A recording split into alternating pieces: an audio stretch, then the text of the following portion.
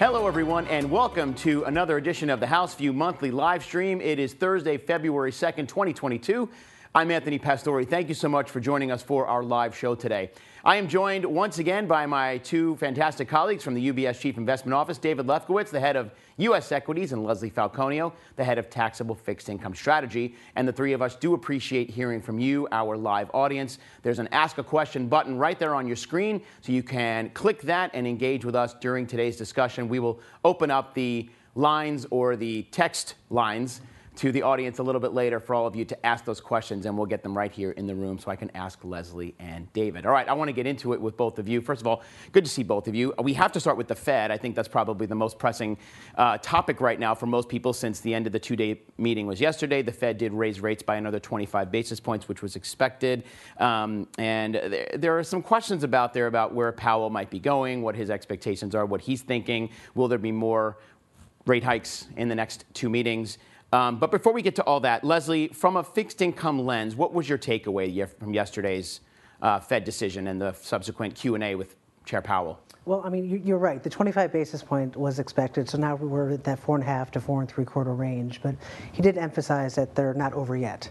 So the expectation is, at least from his words, one would think that we go 25 in March and 25 in May. And that's not necessarily what the market's pricing in, but I'm going to get to that in a minute. Mm-hmm. But one of the things that, he did emphasize or say several times was this, disinflation. And there's certain aspects of the economy that we know inflations are coming down. Supply chain bottlenecks have been lifted. So, goods inflation is coming down. We've seen, home prices come down. So it's assumed that going forward, shelter prices will come down. But there's still this core component in terms of services ex shelter that remains high in terms of inflation. But one of the things that he did emphasize in terms of this disinflation is that he put it together with strong labor market. Mm-hmm. So it sort of lengthened that runway to a potential soft landing, right? Because we know the labor market has been strong. We're going to have tomorrow non-farm payrolls, which again, given history, is not going to be hugely strong, but it's still at around 200,000. So that was one of the things that he had emphasized. But in terms of the market's reaction, really the key came from his, what I would call lack of pushback in terms of financial conditions loosening as much as they have. And he really didn't relate to financial conditions loosening and restriction or further Fed tightening, which we hadn't really seen in quite some time. Now, as we all know, there's aspects that have occurred that aren't loosening. The cost of borrowing, right? So that has been tightening over the past year. Your mortgage rate, your auto loan, your HELOC, corporations coming into the marketplace, those are still tightening. It's going to have a lagged effect in terms of when that continues to come into the marketplace. But what's interesting about it is that the market today really only has one more hike in the March. And then it actually continues to have 50 basis points of easing in the end of 23, followed by another 150 basis points of easing in 24. So that's 180 basis points total of easing by the end of 2024. That magnitude is not a soft landing. Mm-hmm. So the market somewhat is not believing what Chair Powell was saying in terms of, we still have time to go. We've seen disinflation. The labor market's still strong. We're not as concerned about financial conditions loosening yet, but the market has a different interpretation right now. Yeah, and for those, by the way, keeping score at home, yesterday's 25 basis point increase marked the highest Fed funds rate since 2007. So, where do we go from here? As you said, Leslie, the market is pricing in 25 in March and another 25 in May. So we'll see where we go from there. So, David, let me pivot on the equity side, given where Leslie sees the fixed income side and where rates are. What's the messaging here when you're talking to equity investors based on yesterday's statement? Yeah, just to reiterate a couple things that Leslie said, which I think the equity market really keyed in on. One was this focus during the press conference from Chair Powell that there are increasing disinflationary pressures in the economy. That was the first time that we really heard that kind of commentary from Chair Powell. So in other words, he's saying the inflation problem is starting to get solved. That was one of the first times we had heard that acknowledgement.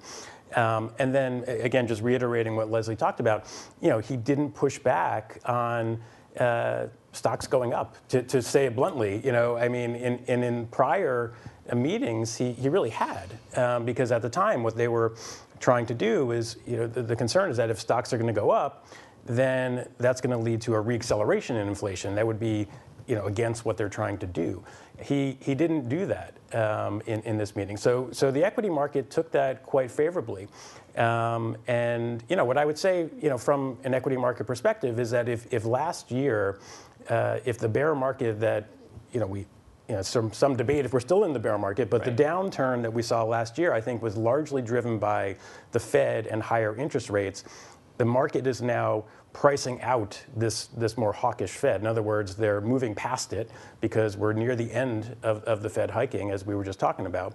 And I think that's why you're seeing the generally positive reaction in equity markets. Right. Hold that thought for a second, David. I want to talk more about that with you. But Leslie, let's talk about treasuries for 1 second. I didn't mean to gloss that over. We did see treasuries dip below 340 yesterday. Is it kind of the adverse side of what David's talking about, the reaction from the equity folks? I think that the market was actually, to David's point, and we talked about, this is having him not push back on, financial conditions loosening is a bit of a risk on. Mm-hmm. But again, if in fact, right now the market is pricing in easing at the end of the year. So you still have this not convinced that we're going to have this kind of soft landing scenario. So you do have this sort of risk on at play. Plus, also, which is important, and the market knew this beforehand, whether it's March or May, the Fed is near stopping, right? It's going to be a pause. Where the argument comes in is the pivot. So they might pause, but really where the debate will come in is when they start to ease. Exactly. So the market, I think the 10-year is really reacting to that in terms of that. But also remember, the 10-year had fallen a little bit lower when we had that, really below consensus retail sales number. But I'm not surprised that the market's, down, particularly given the sort of run into this risk assets that we've seen as financial conditions continue to loosen. Great. Thanks, Leslie. So, David, let's go back to equities here. I think a lot of folks tuning in now have seen the equity markets, particularly S&P 500. We just put a chart up there. From the beginning of the year, right after the holidays were over, it's been pretty strong performance-wise, continuing into yesterday, as you mentioned, after the Fed statement. What's pushing stocks higher here, considering that there is still so much uncertainty out there? Yep. So we talked about the Fed. I think there's been a couple of other things that have been drivers so far this year. In general, the growth environment looks a bit better, especially outside the United States, where we've had a warm winter, and therefore natural gas prices have come off quite a bit in Europe. So the fears of a European recession have receded because of those lower energy prices. And then obviously we've got the China reopening. So global growth looks to be a bit better. And then at the same time, some of the inflation readings in the United States have also been, not as concerning. Let's put it that way. Some of the too high increases we saw in the labor market in terms of wage hikes, those in the report we got in early January, those were more benign in terms of wage increases. Now we're going to get the next one tomorrow, so we'll see how that goes. So you have I would sum it up by saying a better growth and inflation mix. And obviously what the Fed said yesterday. Now I think the challenge for equities from here is that a good amount of this good news does appear to be increasingly priced in. We're now trading at about 18 times earnings, and in our view, those earnings estimates, that's on consensus estimates, in our view, those earnings estimates still look somewhat elevated. We think there's going to be continued pressure on earnings growth because of all the Fed rate hikes and the time it takes for them to feed into the economy. So, and then we still don't know if, how bad these lagged effects from the Fed rate hikes will be. It's certainly possible that growth disappoints later this year. We're not seeing it yet. So I think it makes it a challenging setup for equities from here. Yes, there is a scenario where we could see maybe 10% more upside over the balance of this year, but that's not our base case. Our base case is kind of, range-bound markets ending this year around 4,000 in the S&P, which is, just around where we are right now. And there's still I think there's still risk that we could see further downside from these levels if we do see those lagged effects of Fed rate increases coming through. And so you think stocks are at or near the upper end of their range at this point? I think the other thing that was going on this year is that, a lot of investors were positioned for, had a very cautious stance. And now that things are looking a little bit better because of the factors we just talked about, you're seeing a lot of that cautious positioning begin to unwind. So that certainly could propel stocks a little bit higher. But I do think, just to sum it up, I think we're at the higher end of the range for now. And then we'll have to see how things develop in the coming months. Terrific. I know we're in the middle of earnings season as well, so I do, of course, have questions for you on that in a moment, David. So thanks for that. Leslie, back to fixed income. Just talked about Treasury rates. It's been certainly an interesting ride for 10-year Treasuries at around that 340 level today. But given that, when you're looking at risk assets, where do you see, the opportunity here right now for fixed income investors, especially in the environment that we're sitting in right now? Right. Well, we came into the year, what I would say, a little bit more defensive. And what I mean by that is those sectors that have higher embedded credit risk, whether it's the high yield or senior loans, we kept a least preferred on versus higher quality assets, investment grade corporates, and agency mortgage-backed securities. However, outside of just keeping a higher up in quality sort of bias, we also came into the year within our fixed income portfolio a little bit longer interest rate risk. So although we've seen things like high yield and senior loans do incredibly well, right, the first month and a half or 6 weeks, 7 weeks of the year, our longer interest rate exposure has been able to also mitigate that. So in terms of our, how we look at our portfolio, we're still keeping this up in quality kind of bias. Now, when we talk about these risk assets, one thing I will note, and David touched upon this a little bit, is that what's priced into the marketplace. And even yesterday, you're starting to get a little bit toppy in terms of the spread compression for lower quality. You're really not seeing it as much, from yesterday. I thought I would walk in this morning after what the equity market was doing, the yields down, that we'd have like this even bigger compression in lower credit quality, but we haven't. So I do think that's getting a little bit toppy. What do you think's behind that? I think the market's got a bit ahead of itself. I really do. I mean, vol has collapsed, right? We've had a really large decline in volatility. The market is giving this green light that the Fed is going to be done. And I think to David's point is that, and I think Powell actually mentioned this as well, it's in the right direction, but it's a little too soon for the victory flag. You don't know what's going to happen, 6 months from now. And one of the things that he did point out as well is that keeping long-term inflation expectations anchored is one of the things you look at as key. And right now we have a 10-year break-even inflation rate at 2.3, right? You don't want to underhike,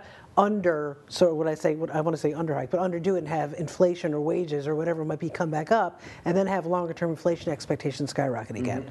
So I do think the market has got a bit ahead of itself. We've tightened in a tremendous amount. It's not that we think there's going to be a catalyst for higher embedded credit quality. Opportunistically, there'll be a better entry point. So we still like the higher quality, which has also done well, but just not as well as lower. Right. And interestingly, when you look at what Powell said yesterday, and they still have a 2% target for inflation in the Fed. That hasn't changed. But he went on to say that the Fed will need substantially more evidence that inflation is ebbing to be more confident that it's moving back towards the target. So, as you said, nobody's waving a victory flag just yet. No, they're not. And when you look at fixed income, okay, and interest rates, pausing and hiking is very bearish. Right. And I don't think they want to do that. Got it. Leslie, thanks. David, something interesting that we're looking at, and I know you and your team are doing the same thing, is there were some stocks that performed last year that were some of the worst performers this year. What do you think explains this reversal? Do you think it's sustainable? Yeah, so I think it's largely due, what you're pointing out, and we're really seeing a mirror image in terms of performance within the market. This year looks like the mirror image of last year. And I think it has to do with many of the factors that we already touched on, right? We're now coming towards the end of the Fed rate hikes. The chair of the Fed did not push back against maybe some risk taking in some of the financial markets. We've seen a lot of these stocks were very heavily shorted, and because we've seen a little bit better tone to the growth and inflation mix, I think you've seen some short covering, meaning people have been closing out those bearish bets, those bearish positions. So I think that's been part of it, and I think really from here it's really going to depend on soft landing or not. If we do really have a genuine soft landing, whereby, we don't see any move higher in the unemployment rate, or not much move up in the unemployment rate, a genuine soft landing, then some of these more speculative areas of the market could continue to do okay. I still think that there's risks that we will see some softness in the labor market. That would seem to be necessary in order to get inflation down to the Fed's target. So from our perspective, we're still a little bit cautious on the more speculative areas of the market. Right. So even those worst performers from last year that have done a little bit better this year, not necessarily 100% sustainable. That's going to be remaining through the end of the year. That's our view. We'll have to see. Obviously, we'll have to see how it goes. But yes, that's our view. Got it. Leslie, we talk about the yield curve a lot, and clearly we're looking at steepenings. And even yesterday, the spread was a little bit narrower. But do you think that yield curve could re-steepen again? Well, listen, the 2s10s has been inverted for almost a year, 8 months now. It's been a long time. Long time. That's what happens when you go 75 basis points 4 times in a row. But I think that, listen, when we think about the shape of the curve, both in 2s10s, which is about -70, and say 3-month 10-year, which is also -115 or something, over the short term, we're going to have probably stay in this range of inversion.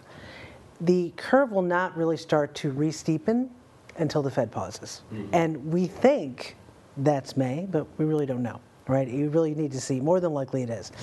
But in the second half of the year, our expectation is the curve 2s10s will start to re-steepen. But I do want to caveat that it's still going to end, in our opinion, inverted, right? We have a 3% 10-year at the end of the year. So it's more than likely the Fed fund, the 2 year is going to be higher than that 3% in our opinion by the end of the year.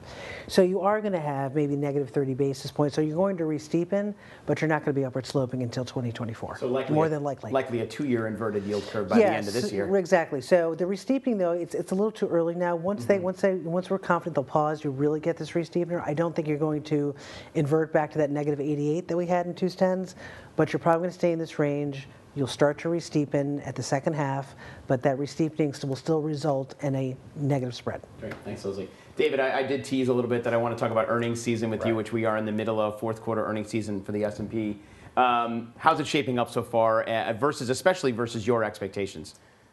Yeah, it's been a fire hose of information coming out. A wild ride, you would say. Yeah, just it's always hard to digest all the data that comes out. But yeah, look, I would say a couple things. Big picture, I would call so far earnings season on the lackluster side. Mm-hmm. I mean, we're not seeing the typical pace of earnings beats that we normally see. That pace has been a little bit softer. The breadth of the beats has been a little bit softer. And then if we look at the forward guidance, we're seeing companies are reducing the estimates for the first quarter, now the quarter that we're in, and by a little bit more than they usually companies. This is the secret in this business. Companies reduce expectations, and they beat those reduced expectations, but they're reducing the expectations a little bit more than what we usually see. Yeah, that's a sign to clearly watch out for, isn't it? Yeah, definitely. If the numbers are coming down more than they usually do, right? Yeah, and that's what we're seeing. That being said, I wouldn't say it's alarming, right? Mm-hmm. I mean, it's sort of very consistent, I would say, with some of the quarters that we saw the last 2 or 3. I think also I want to focus on the bigger picture here for a second. I think really what's going on is you had a lot of pandemic beneficiaries or post-pandemic beneficiaries, especially in tech and growth and e-commerce and all that other stuff, and those areas have been normalizing for the last few quarters now, right? I mean, think about digital advertising started coming down, e-commerce started coming down, meaning they were actually contracting in terms of overall growth rates. Housing, so a big portion of the S&P 500 is related to that, and those segments are normalizing, and that's also weighing on the overall numbers. So yeah, overall numbers.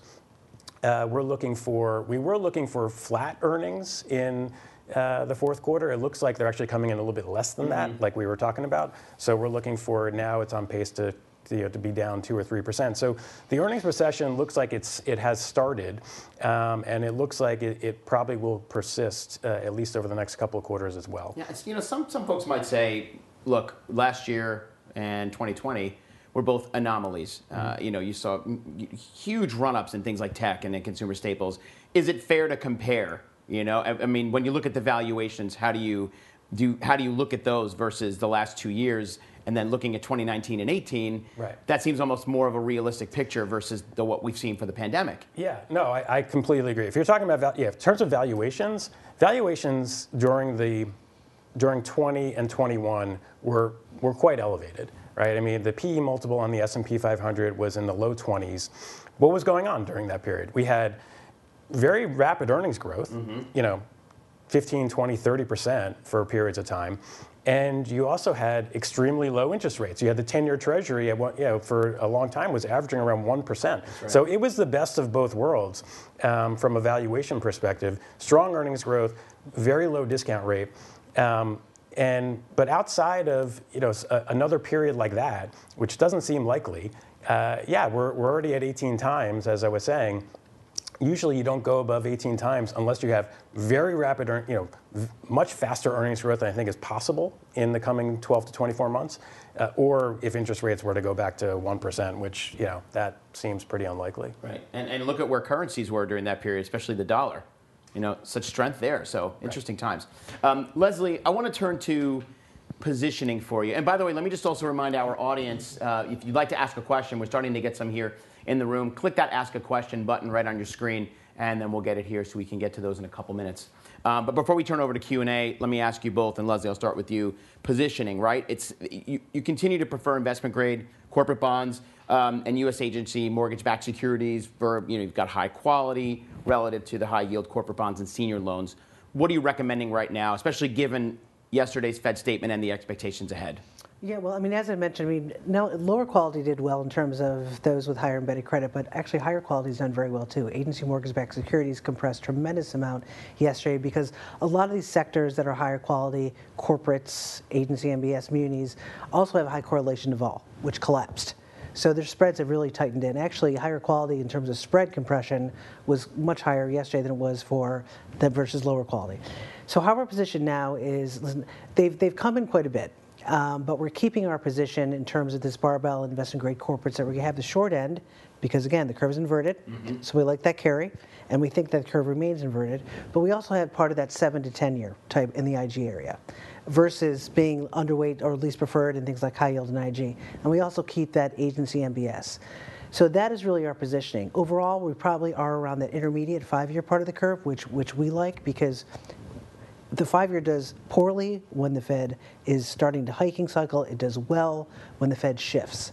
So that intermediate part of the curve, we really feel will be the sweet spot this year, particularly when they actually do start easing. When the pivot happens, so we have higher quality. We're barbelled to equal the intermediate. Okay, and that's really where we stay right now. But again, this is not whether it's a higher embedded credit or high quality. Spreads have really compressed in all sectors. So you can have these pockets of vulnerability. But when those pockets of vulnerability happen, we just prefer being in the higher quality. If we go into a recession, which, at this point, then there's no question the higher quality will do better. Higher quality. Yeah. What about those who maybe want to protect themselves if Treasury yields fall again?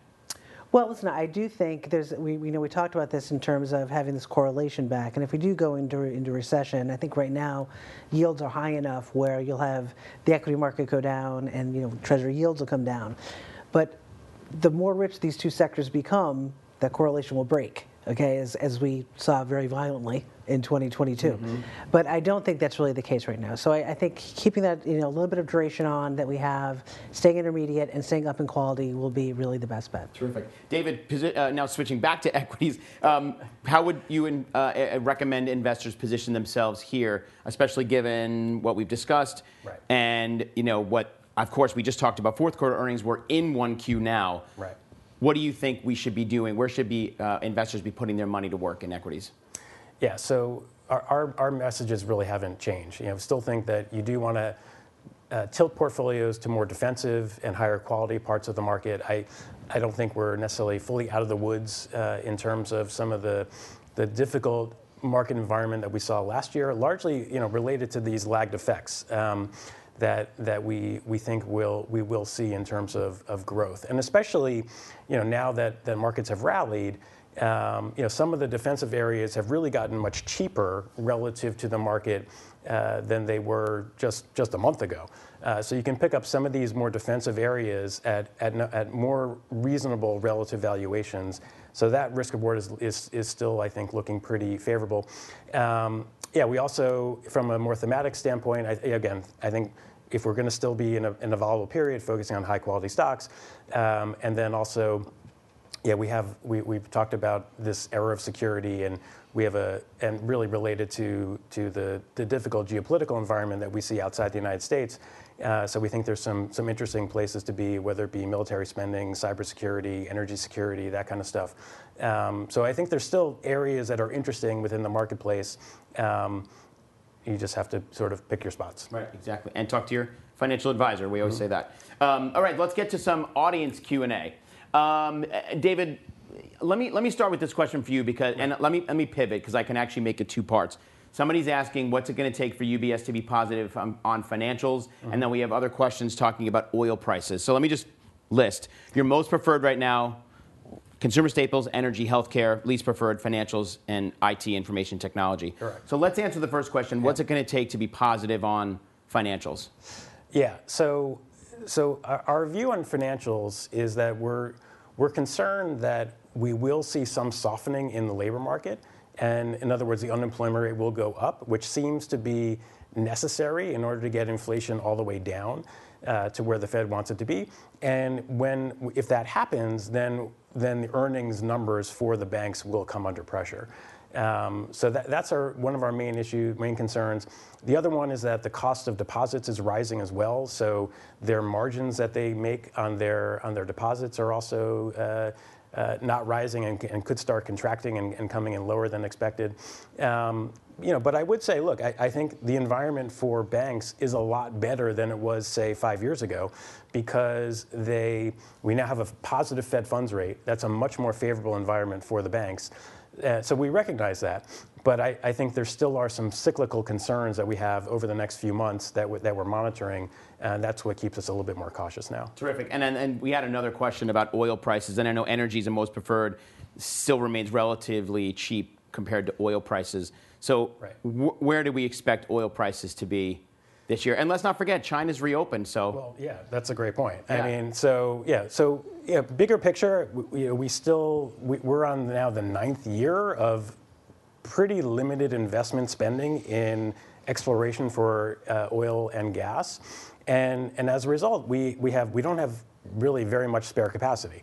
So obviously, the Russia invasion of Ukraine really made that situation worse. Now that looks to be more normalizing, but the point I'm trying to make here is that because we have a very tight oil market, I don't think there's much downside in oil prices. And with China reopening, you also have a new embargo on Russian refined product that's going into place on Sunday, actually. So that potentially takes some additional supply off the market, or at least creates some disruptions in the market. And so you still have growing demand and limited supply. We think oil prices will be heading higher, and that's one of the main reasons why we like the energy sector. Plus, you get a very nice free cash flow yield of about 10% for that sector. David, thank you. Leslie, question for you, and I know you even said you've received this phone call a couple times from some of our advisors. Has the environment improved right now for tips? I like the environment better today than I did last year, which I know sounds counterintuitive given the fact we're talking about disinflation. Mm-hmm. But I mean, here's the reason why is that because when we think about even yesterday when the Fed talked about not slowing but not stopping, the market is already pricing in such low inflation, right? The 10-year break-even's at 2.3. The forecast for CPI 1 year ahead is at 2.3, 2.4. So all of that is very low. It's already priced in already. So I like that part of the tips market. It's really just a matter of timing. And because, real yields have come down, led by nominals, I just want to wait for a better opportunity to add that. But I think now, given the fact that you're not starting from a high position, you're starting from a low position of inflation expectation, I do like the sector, but just not yet. Okay, great. Well, let me thank you both again. It's another great live show that I get to do and have the privilege of sitting with you and getting. I'm taking notes myself, from all the things that you're sharing with us and our audience. So thank David Lefkowitz, Leslie Falcone. Always good to be with both of you. Thank you. Thank you. Great, and thank you to our audience. Unfortunately, we're out of time. We do our best to try to keep these as succinct as possible. We know you've got busy lives out there too, but we hope you're getting some great takeaways from this conversation with Leslie and David. I do want to thank you all for the questions that you sent in. I know we didn't get to all of them, but please tune in again for the next time when we do this on March 2nd. That's Thursday, March 2nd, 2023. It's always the first Thursday of every month, if you haven't figured that out by now, at 1 o'clock Eastern Time. Until then, we will continue to keep you updated, of course, with our latest views through the House View publications, CIO alerts, and more coming out of the Chief Investment Office. And as always, we encourage you to continue this conversation with your UBS financial advisor. And also, don't forget to check out our year ahead report. It came out last November 2022, but it is a report that you'll want to keep handy for the rest of the year, and it will be continually updated. There's a website for that, ubs.com/year ahead-exclusive. Thanks, everybody. We will see you next month, and thanks for being here. See you soon. UBS Chief Investment Office's investment views are prepared and published by the global wealth management business of UBS AG or its affiliate, UBS. This material has no regard to the specific investment objectives, financial situation, or particular needs of any specific recipient and is published for informational purposes only. As a firm providing wealth management services to clients globally, UBS AG and its subsidiaries offer both investment advisory services and brokerage services. Investment advisory services and brokerage services are separate and distinct, differ in material ways, and are governed by different laws and separate arrangements. In the USA, UBS Financial Services, Inc. is a subsidiary of UBS AG and a member of FINRA SIPC. For information, please visit our website at ubs.com/working with us. For a full legal disclaimer applicable to the independent investment views produced by UBS, please visit our website at ubs.com/CIO-disclaimer.